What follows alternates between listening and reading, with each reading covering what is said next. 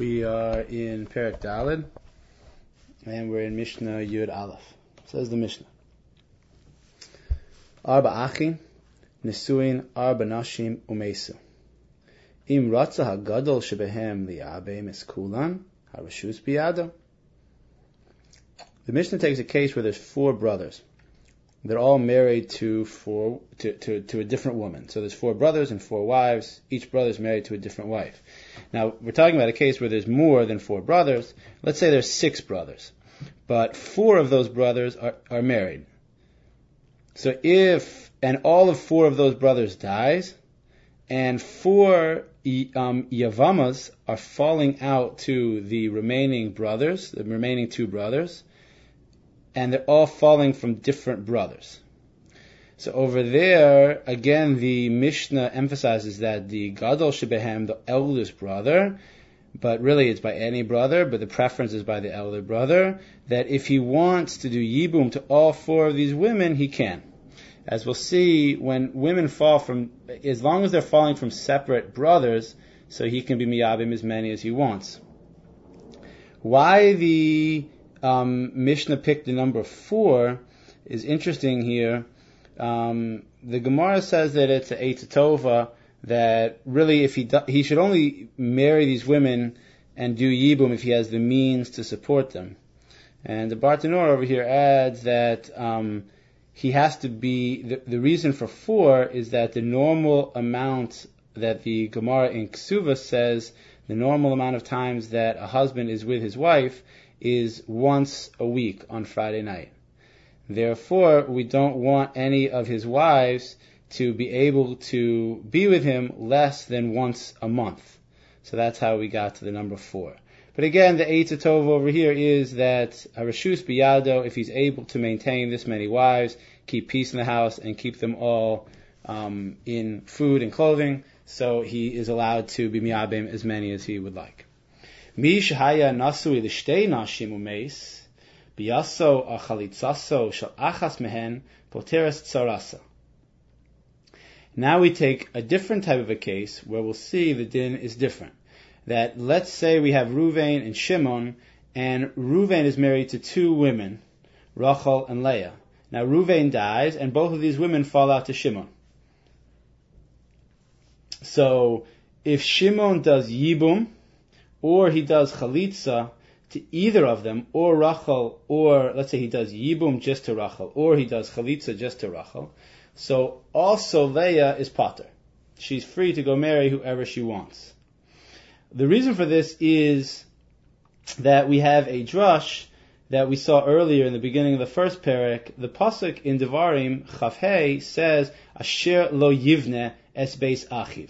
We're talking about a brother who did not build his brother's house, meaning he did not do Yibum.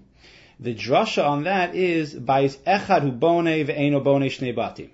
You're only allowed to do Yibum when women are falling from one brother. You're only allowed to do Yibum to one of them. You cannot do Yibum to two of them. The mitzvah of Yibum only matters the Eshes Ach for one woman. Now by Chalitza, we see a principle that we've seen before here at work, that Kol she'eino ole liyibum, eino ole l'chalitza. If a woman is not fit, she's not able to do Yibum over here because he already did Yibum to her co-wife, so therefore she's also she's not in the parsha of Chalitza. So therefore, once he does Yibum to Rachel, and he cannot do Yibum to Leah because of the principle of only building one house, only doing Yibum once. Therefore, since he can't do Yibum to her, he also can't do Chalitza to her, and she's Pater, and she's free to go marry whoever she would like. The Mishnah finishes off. Haisa achas kshera v'achas psula, im haya choletz lepsula, v'im haya miyabim l'kshera. Now we're taking the same case. Ruvain and Shimon are brothers. Ruvain's married to two women, Rachel and Leah. And now we're talking about a case where Rachel and Leah, one's kshera and one's psula. These terms are directed towards their ability to marry a Kohen. So one of these women is kosher to marry a Kohen, meaning she was not previously a chalutza or a divorcee. And the other woman is pasol, let's say previously she was a divorcee before she got married to Reuven. So now when Reuven dies and these two women fall out to Shimon, so whoever he's going to do chalitza to is going to be possible to marry a Kohen. Therefore, the Mishnah says he should do chalitza to the one who's already possible to marry a Kohen, and not to the one who is kosher to marry a Kohen. Because thereby the one who's possible will obviously remain possible, but the one who didn't get a chalitza, so she remains kosher to marry a Kohen, because we only need chalitza to one of the wives, not to both of them. This principle, the Gemara says, is called lo yishpoch adam mei boro v'acherim tzrichim lehem. A person shouldn't just go wasting, literally the colloquialism translates that a person shouldn't go wasting the water of his cistern, and others are in need of it. Meaning, if this woman is kosher to a Kohen, why, and he's anyway going to do chalitza, so why should he go and mess something up for somebody else a Kohen who may want to marry this woman? Moving on, Mishnah Yud Bet. Hamachzir gushaso v'hanose chalutzaso v'hanose krovas chalutzaso yotzi v'havlad mamzer divrei Rabbi Akiva v'chachamim omrim ein havlad mamzer umodim benose krovas grushaso shehavlad mamzer. We're taking a case now of somebody who marries his divorcee, and the only time there's an isser to marry his divorcee is after she already went and got married to somebody else. Then she is in a lav. She is forbidden for him to go and marry her again. Similarly, the Mishnah takes a case of someone who marries his chalutza. Once a guy does chalitza to a woman, there is an isser in the Torah to marry her again. That's because the Torah says habayis asher lo yivnei. It says belavda lo yivnei because it's shelo bana shuv lo yivnei. Since he did not build his brother's house by doing yibum to his widow, rather he did chalitza, so we darshan out there's a lav lo yivnei, he cannot build that house anymore, therefore he has a lav of not marrying his chalutza after that. So both of these women, Amachzir Gushasa Vanose Chalutzaso, are both lavin of the regular type, the standard type in the Torah. Vahanose Krovas Chalutzaso means to marry the relative of his chalutza. And that also is an isser. Now, according to Rabbi Akiva says you have to get divorced if he does that. And Rabbi Akiva also says the vlad is a mamzer.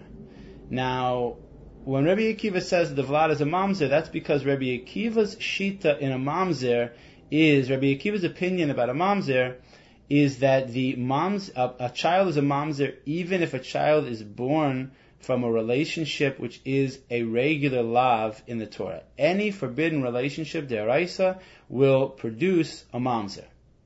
Now the Chachamim over here argue, and they say, no, the vlad is not a mamzer. The reason is because the only time, according to the Chachamim, and that is the halacha, that you have a mamzer is when the relationship between the man and the woman was not only asr, but it had an onesh, a punishment of kares or more, kares or misa. So it has to be something that we know of as the arayas, something like a married woman, the sister of his husband, the sister of his wife, a guy's sister, a guy's daughter, one of those type of relationships which carries a much more stringent punishment. But the Chachamim, Mishnah finishes off, says they will yield to Rabbi Akiva that a guy who marries the relative of his gerusha, then the vlad is a mamzer.